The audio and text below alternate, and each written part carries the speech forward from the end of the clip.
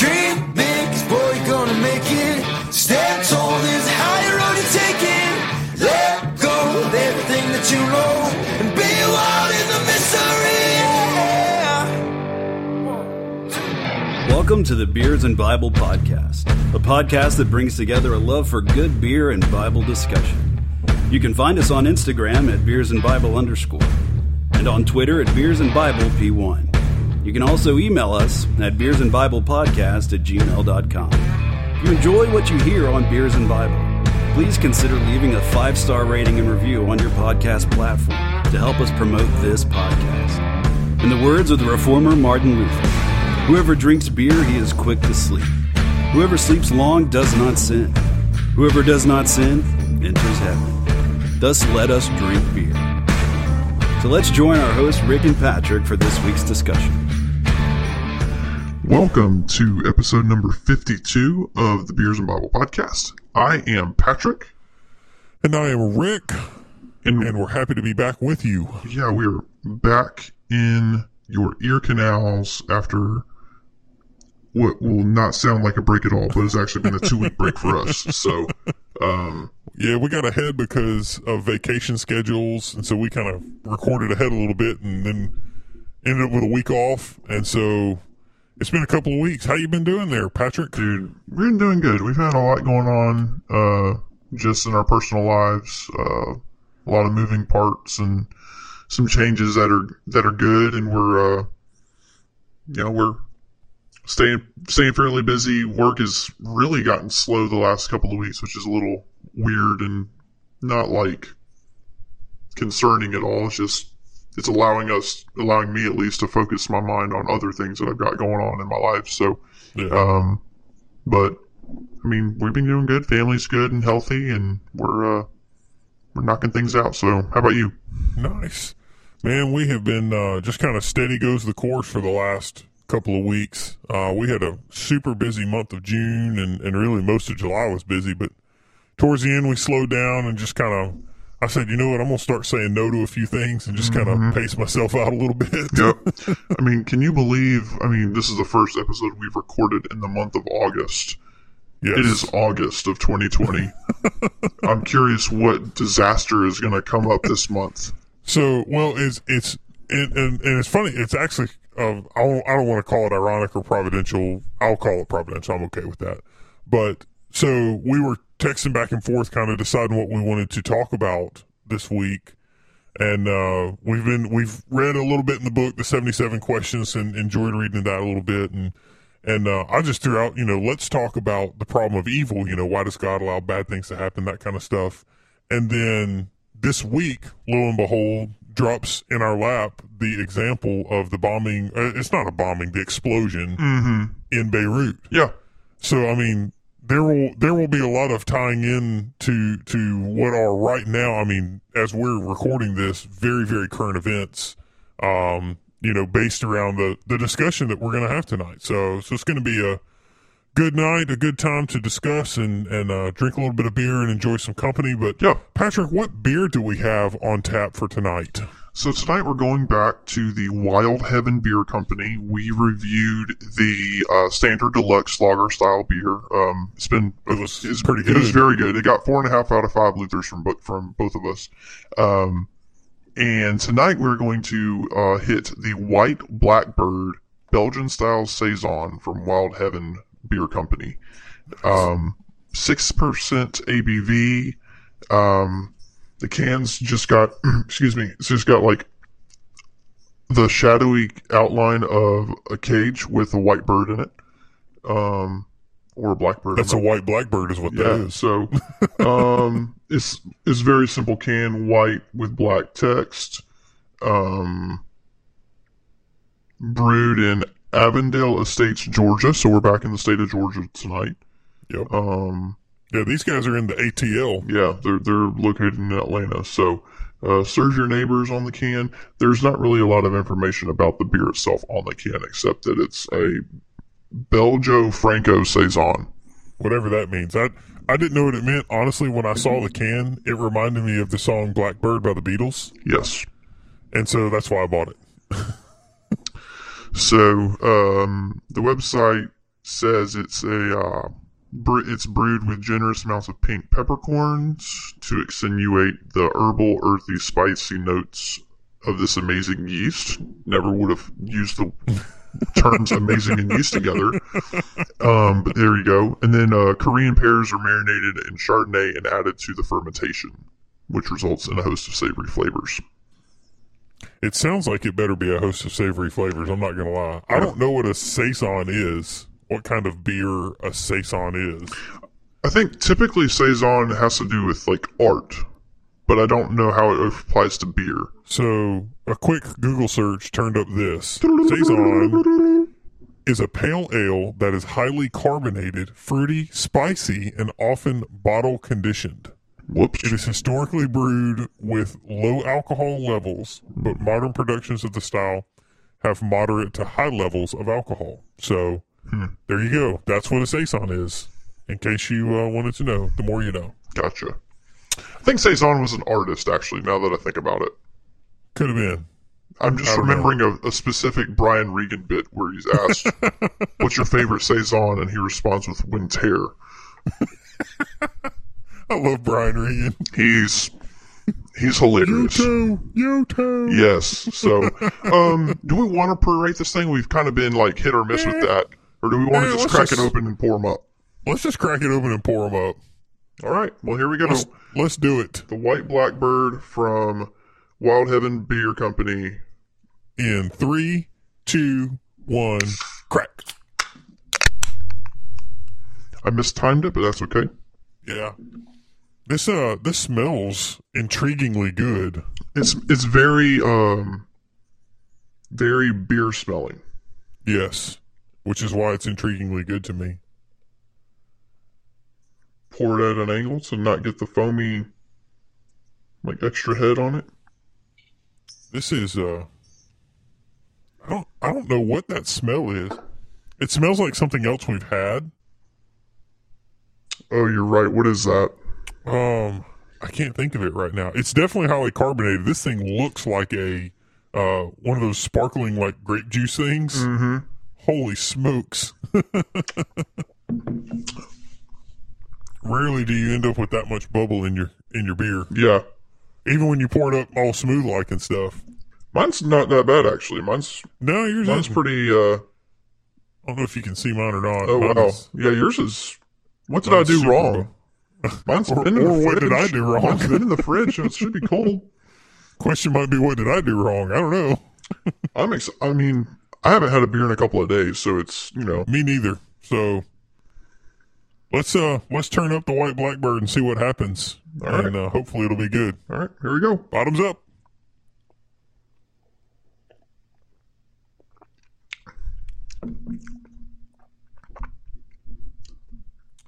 Okay. I don't know what to think about that. That's very surprising. Surprising in a good way, or surprising you don't really know how to explain it? Both. It's Okay. good, but I don't I don't know yet. I'm not sure. This might be the most different beer that I think we've had on the podcast. Not unique, just like not unique, but I just don't know how to peg it. It is my initial thought is very standard beer flavor. Sorry, Yeah. my dogs are barking in the background. Very standard beer flavor. Yeah. But there's something else in it. So the website says that the aftertaste is very dry, and I get that. Yeah. It's almost like a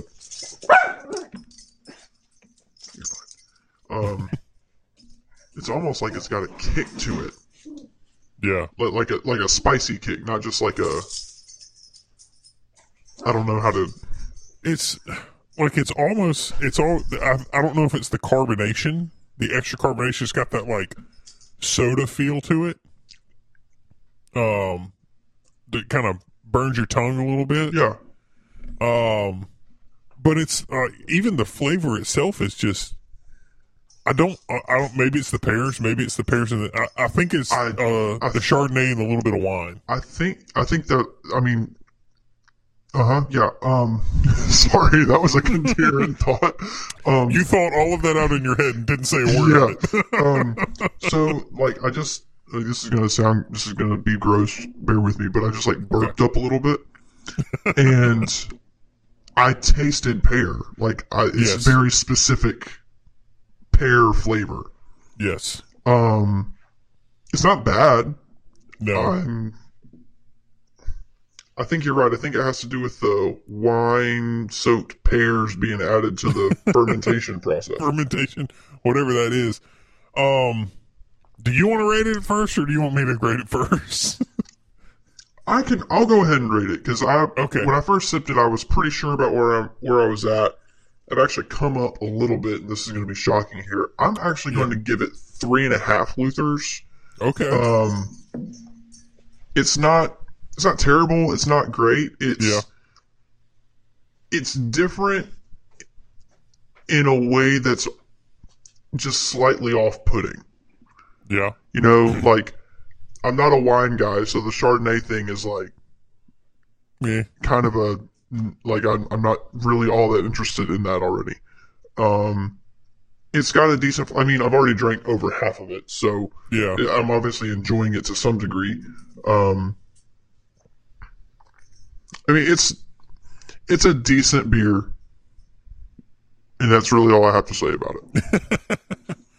Well, I'm right there with you. The smell of it, I wanted it to be better than it actually was. Mm-hmm. So for me, I'm going to have to go a little bit lower than 3.5. I'm going to go 3 on this one, just because it didn't, like, when I smelled it, I was like, okay, I feel like this is going to be pretty good. And then when I tasted it, I was like, this is not as good as it smelled like. Where's the good beer I smelled a second ago? Yeah. Mm-hmm. It was, I don't know what it was. Maybe it's like you said, maybe it's the wine pears that are in there. I really do think that's, like, each sip I get, now that sip was like all pear, so I have no idea what's going on. But it has a very wine flavor. Yes. It's almost, I think of it like somebody has poured wine and beer in the same bottle or can and then just sealed the can. They just mixed wine and beer in the can. Yeah. It's almost what it tastes like to me. So, I don't know if on Facebook you have seen or if you follow the Tipsy Bartender. I do see some of his posts, and I've always wanted to try his drinks, but I'm afraid watching his posts gives me diabetes. So. Well, he's always mixing stuff in like a 5-gallon bucket, but it feels like this kind of thing feels like something that, because a lot of times, and we should tag him in this, be like, Tipsy Bartender, we love you, we think what you do is great. Come on our podcast. He's also he also cooks. He's a chef also. He does like cooking hacks. He did like flaming hot Cheetos ramen. I just like his accent, to be honest. He's got he's from the island. So anyway, but this feels like he does a lot of things where he'll make recipes that people send in, like submit. This feels like something he made that somebody who doesn't know what they're doing sent in. That's kind of the vibe I'm getting here. So have you seen the new, on that same vein, the new TikTok craze or whatever it is, where Gordon Ramsay watches people cook things and like critiques them on TikTok, and this lady's like, "Oh, I'm going to teach you how to make British fish and chips." And he's like, "Oh, this ought to be good." I'm not on TikTok, and pretty soon no one will be on TikTok, but I think that's hilarious. Yeah, it was pretty funny. You know, it's PG rated Gordon Ramsay for, you know, if you've ever watched the show where, what was it, Hell's Kitchen, that was basically an hour-long bleep because of him cussing. Yeah. So, but hey, Wild Heaven, not every beer is going to be a knockout of the park. No. I have actually had another one of their beers, the emergency drinking beer. That beer is actually pretty decent. It's probably in the 4 Luther range. Okay. So, yeah, again, it's just a pretty standard beer there. But, you know, their standard deluxe was good, and this one's not terrible. It's in the 2 range. No, it's and I mean I gave it 3 Luthers, and it's not as bad as some of the other 3s that I've given out, but it's just not, to me, it's not in that 3.5. Like, I'm not gonna go buy this again. Right. So I bought my 1 6-pack. I'll drink the 6-pack. I'll be okay with it, and I won't ever buy it again. Yeah. So, but there you have it. Wild Heaven Beers, White Blackbird. We've reviewed it, and now we are going to move into our discussion on some frequently asked questions About evil things. Well, more specifically about God, but that's okay.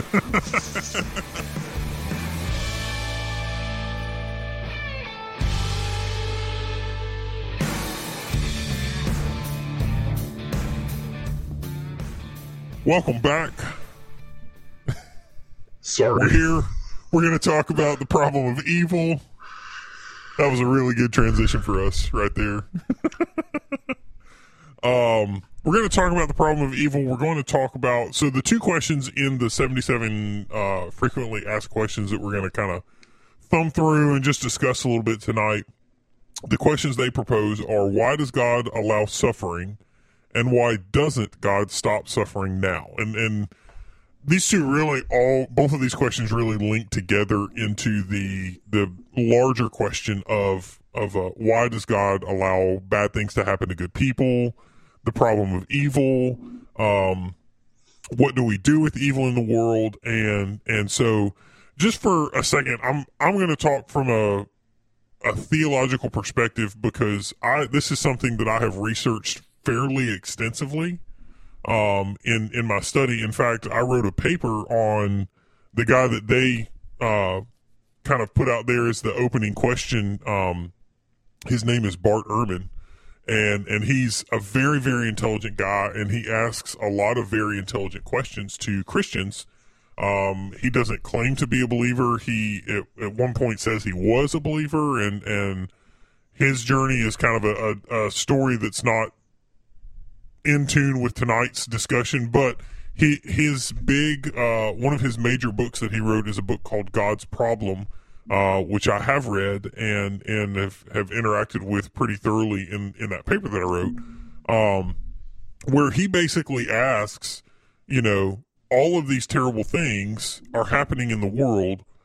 If there's a good and loving and beneficent God in the world, why doesn't he stop it? Why doesn't he fix things, to even bring it all the way into events of just the last couple of days? Why did he allow 2,700 tons of ammonium nitrate to explode in a port in Beirut and kill hundreds and hundreds of people who were innocent?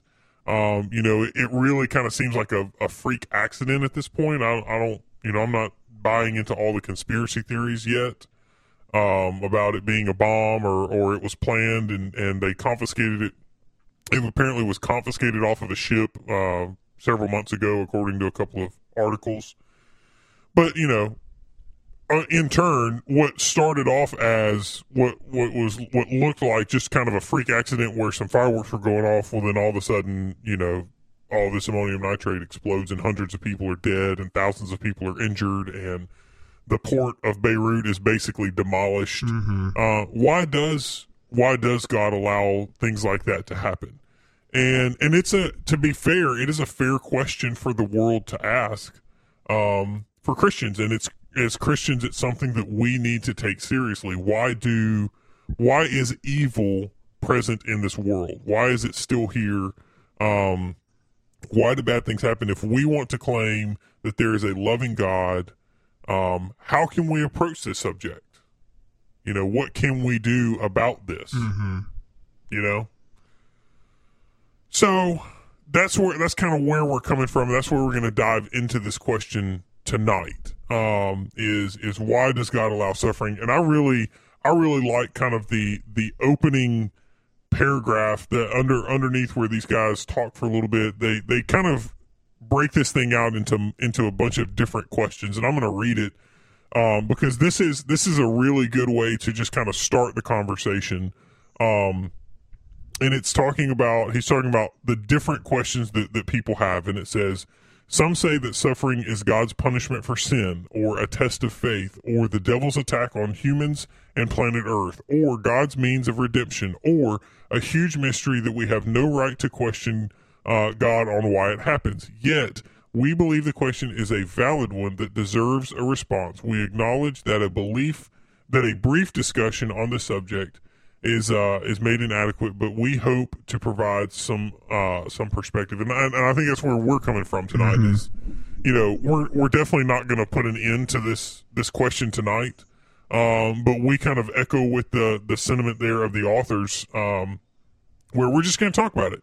Here's what it is. Here's what we think about it, and where do we go from here? How should Christians? And I think a lot of these questions that we've kind of gotten to are, how should Christians be responding to a lot of these questions? Yeah. So, yeah. What you got there? What you got there, Patrick? So when I think about, like, why does God allow suffering, and then really, why does God allow anything to happen? The ultimate means is His glory. Yeah. So, I mean, if it's something great, if it's a wedding ceremony, the birth of a child, a major accomplishment in your life, God allows that to happen so that He can get the glory.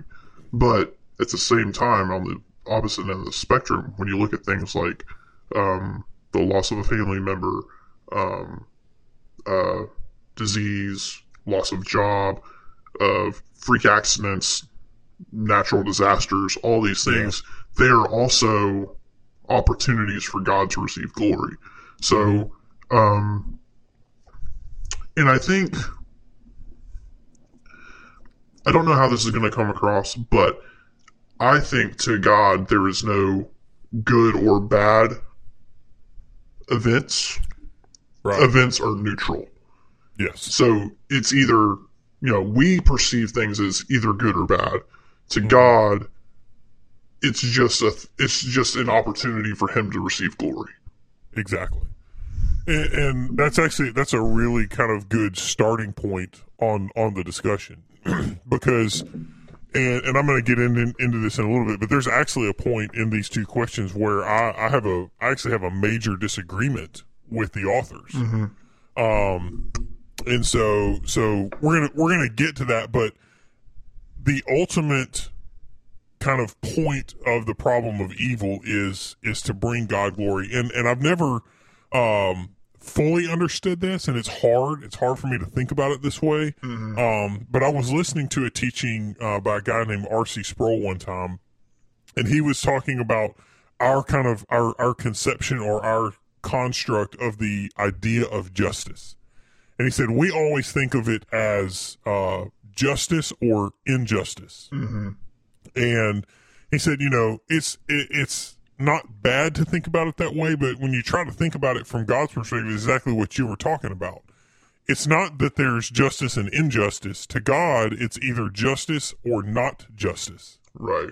And that may seem like you're playing semantics with words, because injustice means not justice, but from God's perspective, He is just. And so in order to be just, he has to draw, basically draw a line. And what He does is He draws this circle and He says everything inside the circle is justice and everything outside of the circle is non-justice.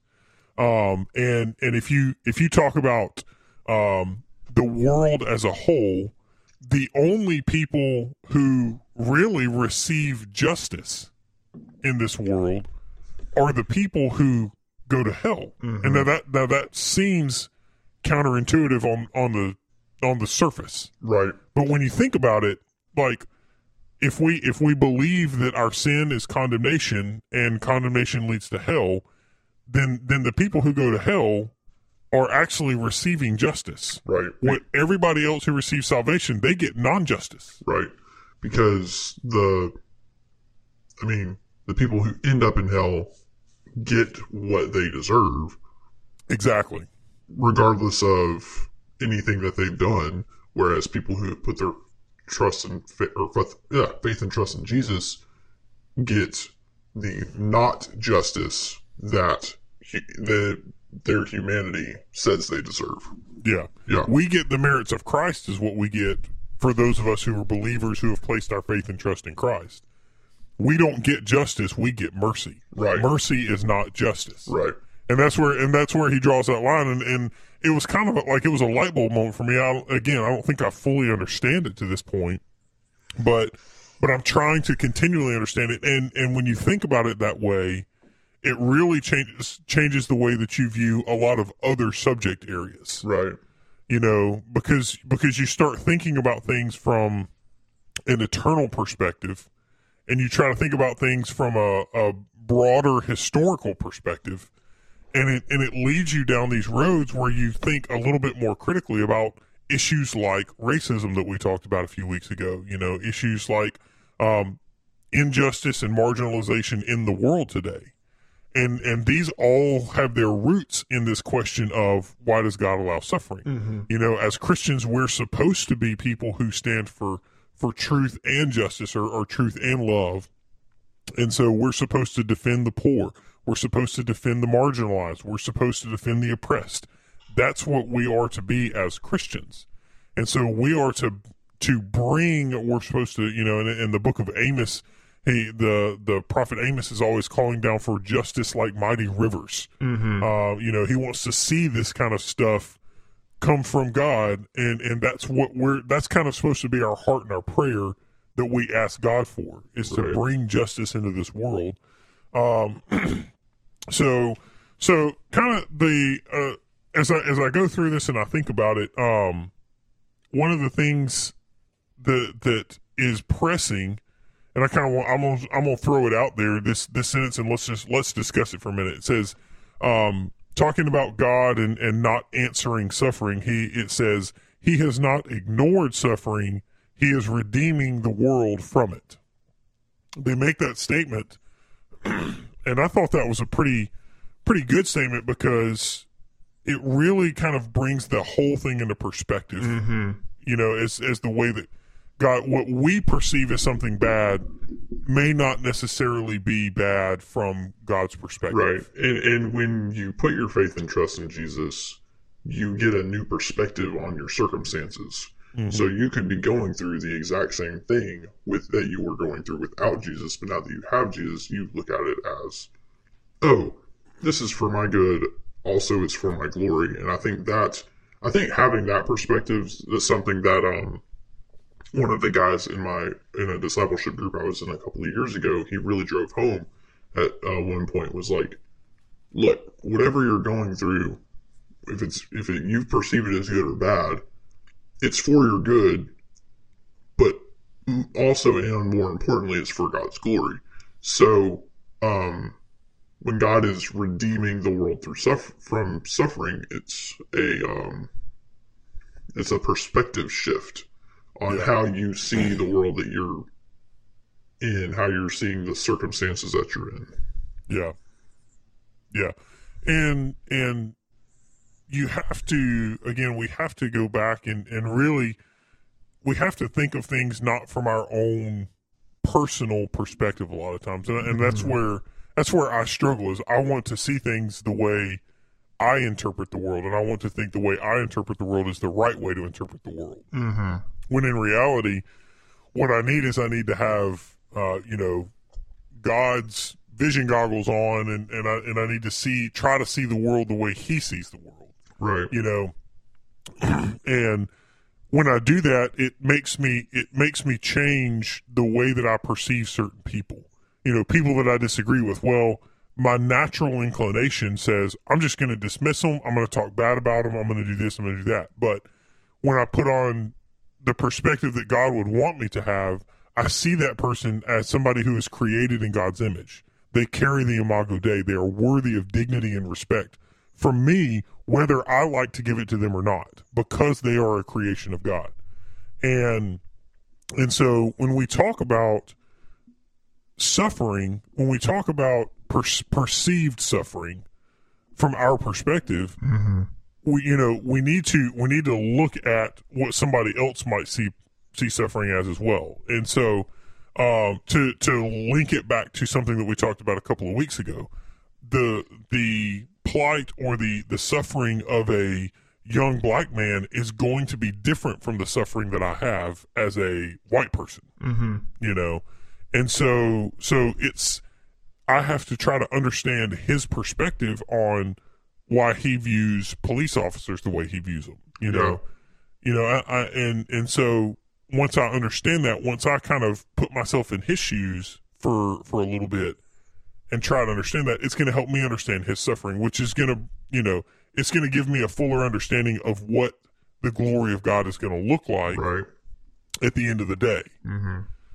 Because God is going to use all the events of history, and this goes back to why we say that all the events of history are ordained, therefore ordained by God, because he is going to bring himself the maximum amount of glory when it's all said and done. Yeah. We may not understand now. We may not even see how it's going to work out. But at the end of the day, he's going to bring himself the maximum amount of glory through the events that happen.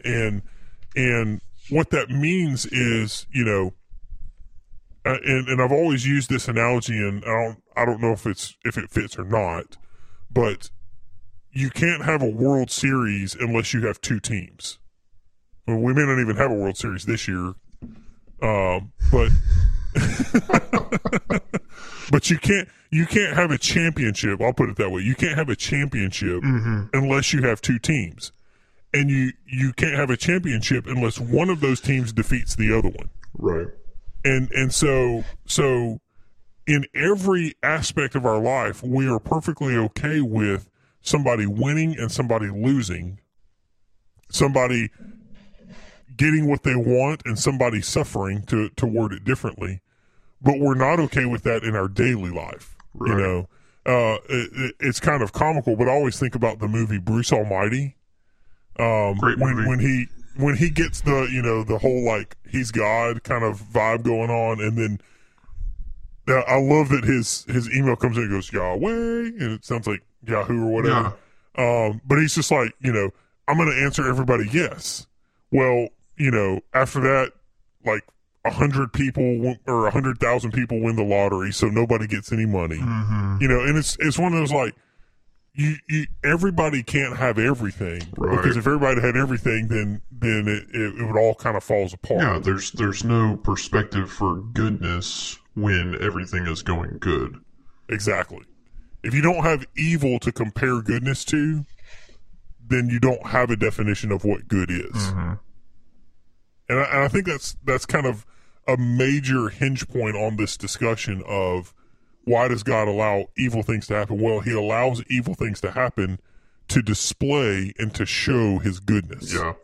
And I mean, think about, the vast majority of people haven't had to deal with like extreme evil, or extreme suffering. Like I'm not saying that like no one has ever suffered, but everyone's suffering looks different. Yeah. In America, we don't suffer like a lot of people in the rest of the world suffer. Right. So, even in America, like you talked about, we have different ranges, different levels of suffering, I guess. But it's important to, you know, suffering is necessary so that we can see the times that are not suffering, that are good. So you can't appreciate the mountaintop if you've never been in the valley. Yeah. You know, it's one of those things where yeah. It's like if you could take a helicopter to the peak of Mount Everest, but it wouldn't mean as much as if you had climbed the whole thing. Exactly. And struggled and been through and so, you know, this kind of leads us into the second question of why doesn't God stop suffering? The reason he doesn't stop suffering is because he's disciplining, he's teaching, however you want to call it. We kind of have a negative connotation in our world about the word discipline. And I wish we could get back to discipline as a good thing. Because honestly, the root word for discipline is disciple. So it's we're called to be disciples, and that requires discipline on our part as Christians. And so, we can take the bad and the good, and we can put it all together and say, this bad thing happened, this good thing happened. I can tell you in my life there are certain bad things that have happened, but all of those bad things have led to me learning a lesson or something that is good. Yeah. You know, and so just because something is bad doesn't mean you have to get it out of your life. And that's, you know, I really believe that's a problem with our society today is we have Cancel culture. Yes, cancel culture. I mean, oh gosh. We have cancel culture, we have boycott culture, and I mean, I'm not going to go into those, but let me just say, Christians, you created cancel culture. You know, I understand, but you created it with your boycotts of the 60s and 70s and 80s and 90s, and anybody you disagree with, you're going to boycott them. Well, congratulations, you created cancel culture. Sorry, that might be the beer talking right there. That's your baby. Deal with it.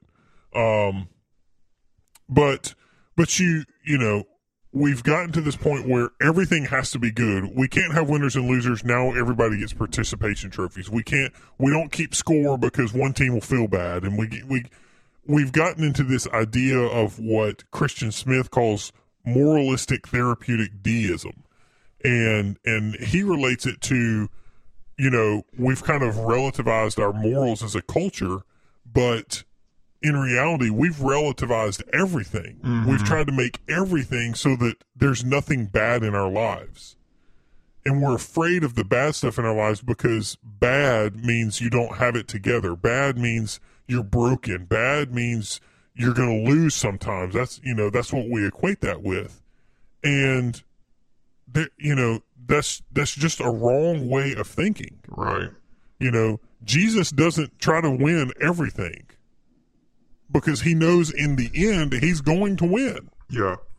I mean, they talked about in this chapter on why doesn't God stop the suffering now, that even Jesus asked why. Like he was saying, they say that on a human level, Jesus didn't want to suffer, which isn't a weird thing. Like, he knew what was about to happen, so he wouldn't want, like, as fully man, he wouldn't want to experience that. But he went through with it anyway. And then he asks, my God, why have you abandoned me? And if you think about it, it's the first time in the history of ever that Jesus has been separated from the Father. Yeah. Like, he's experienced what it's like to be, I mean, I think he was experiencing what it's like to be fully man, separated from God for the first time. Yeah. And he's experienced his suffering, and he's like, I think he fully understood the weight of that. Yeah. If you take that verse, those verses there in Matthew 25, and you tie them back to verses like Isaiah 53, he was crushed for our iniquities. He was bruised for our transgressions. It puts a different perspective on those.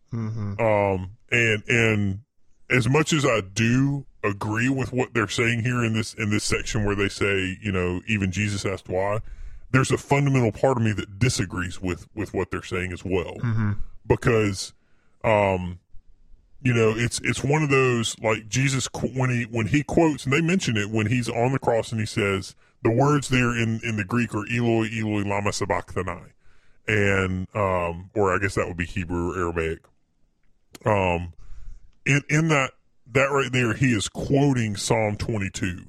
And you got to think about where he is at that moment. He's on the cross. He's surrounded by the religious leaders who have put him there. And now these religious leaders would have been able to quote almost the entire Old Testament. So he starts off quoting Psalm 22, and they keep on, in their mind, it's like, the way I heard this taught one time was, if I said, Amazing Grace, how sweet the sound, what are you going to respond? That saved a wretch like me. Exactly. You know exactly what comes next. And so if you read all the way through Psalm 22, it starts off, my God, why have you forsaken me? Why have you put me in the pit? Why have you thrown me down? But the end of Psalm 22, he is raised up. He is resurrected. He is conquered and so they're hearing this, and what looks like, what appears to be the moment of God turning his back on his son is actually the moment of his glorification, is actually the time when all of this consummates, and it's like your mind explosion, because you go, oh my gosh, what have I done? You have this moment of what have I done? And so, yes, I do agree that this suffering is terrible and it's awful, and why did God allow it? And Jesus suffered through this, and he questioned it, and he said, God, if there's any way that this cup can pass from me, please let it do that. There is that, but at the exact same time, there's this other side of the tension that says, in this suffering, I am going to conquer everything, even death. And so, why does God allow suffering? Why doesn't he stop suffering? Because most of the time, he's molding you into something that he wants you to be for his glory. Yeah. He's turning you, he's putting you on that potter's wheel, and he's fashioning you, and it's painful at times. And it hurts to go from a moldy lump of clay that's flat into a beautiful vase that's curved and has ridges in it. And it hurts to do that. But in the end, the pottery is worth it. And what the potter fashions out of the clay that he has is worth it to tell the story of who he is and what he has done in our lives. And so it's almost, it's this weird, strange dichotomy of this back and forth thing. But I think suffering really paints a beautiful picture of what God can do with somebody who is as broken as you or me. Yeah. Anything else? We may have kept this short tonight. Who knows? I feel like the main point that we've kind of driven home, and correct me if I'm wrong, but it just feels like, if you feel like you're going through suffering, or if you feel like you're going through a hard time, like know that God hasn't abandoned you. God hasn't left you out to dry. But there's a reason for your suffering. It's not just and the reason's not because of anything you've necessarily done. Yeah. The reason is because God wants to grow you and mature you and have you trust in him more, and he just wants you to be more like his son, and in your suffering you reflect his glory. Yeah. And the authors put it really well in this kind of closing paragraph on this question of why doesn't God stop suffering. It says, we may not understand God's plan, but we can trust in his person. And so, and really and truly, that's what we're saying here is think of Habakkuk, think of Job, think of Amos, think of really, almost all of the minor prophets. Think of Jeremiah. Jeremiah never saw one convert at all, and yet he's listed among the major prophets of the Bible. If a pastor never led a single person to Christ and they only had a 10-person church their entire life, we wouldn't call them a successful pastor, right? In our world's perspective. Yet Jeremiah is a major prophet, and so that's all perspective. And he's called the weeping prophet because so much of his stuff is just this. It's almost lament. And so when we change our perspective to try to look at something the way God sees it, it really changes the way we view suffering. And so when you get to a time when you're suffering, when you're in some type of suffering, don't waller in woe is me, woe is me.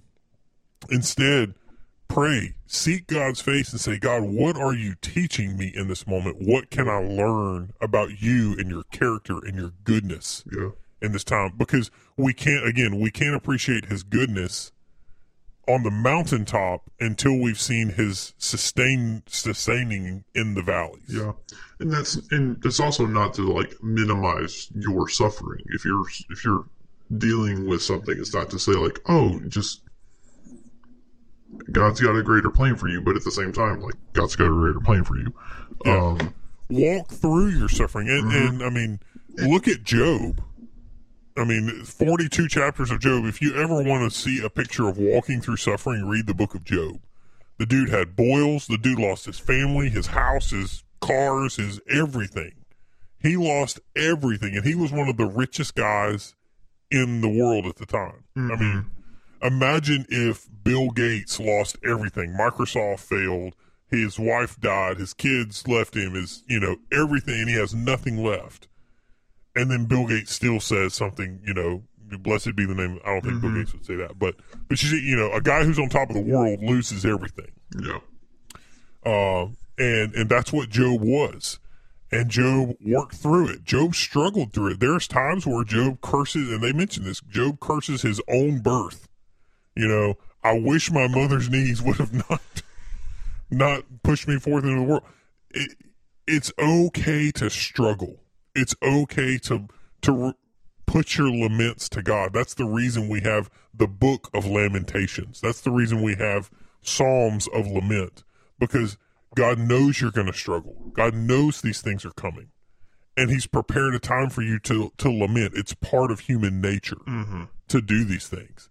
So do it. Lament, complain, get it off of your chest. That's what God wants. And it's in the book they wrote, God wants relationships. And I half-heartedly, kind of half-jokingly scratched it out and wrote, God desires his glory. And while I understand their intention, I think God's ultimate desire is his glory, but he can pursue his glory through relationships with us. He wants us to talk to him. He wants us to treat him as if he is our father. Right.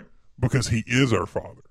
And so we have to approach him that way, and I never really understood this really until I became a parent, but you always think your parents had it so easy raising you, and you were such a good kid, and I thought the same about myself, but then you have your own kids and you realize what hellions they are, and you're like, how did my mom and dad not murder me when I was like 2 years old?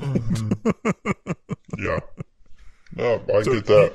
You have more appreciation for their struggle when you have your own. Right. And it gives you a new perspective on what you're going through and what they went through with you. Exactly. So, anything else we want to talk about tonight? No, I think we're we were planning on going long, but we ended up going short. It was kind of concise tonight. It's the problem of evil is a hard subject to talk about because you have to deal with the hard side of God in that area. So I hope this has been helpful. I hope we have encouraged you.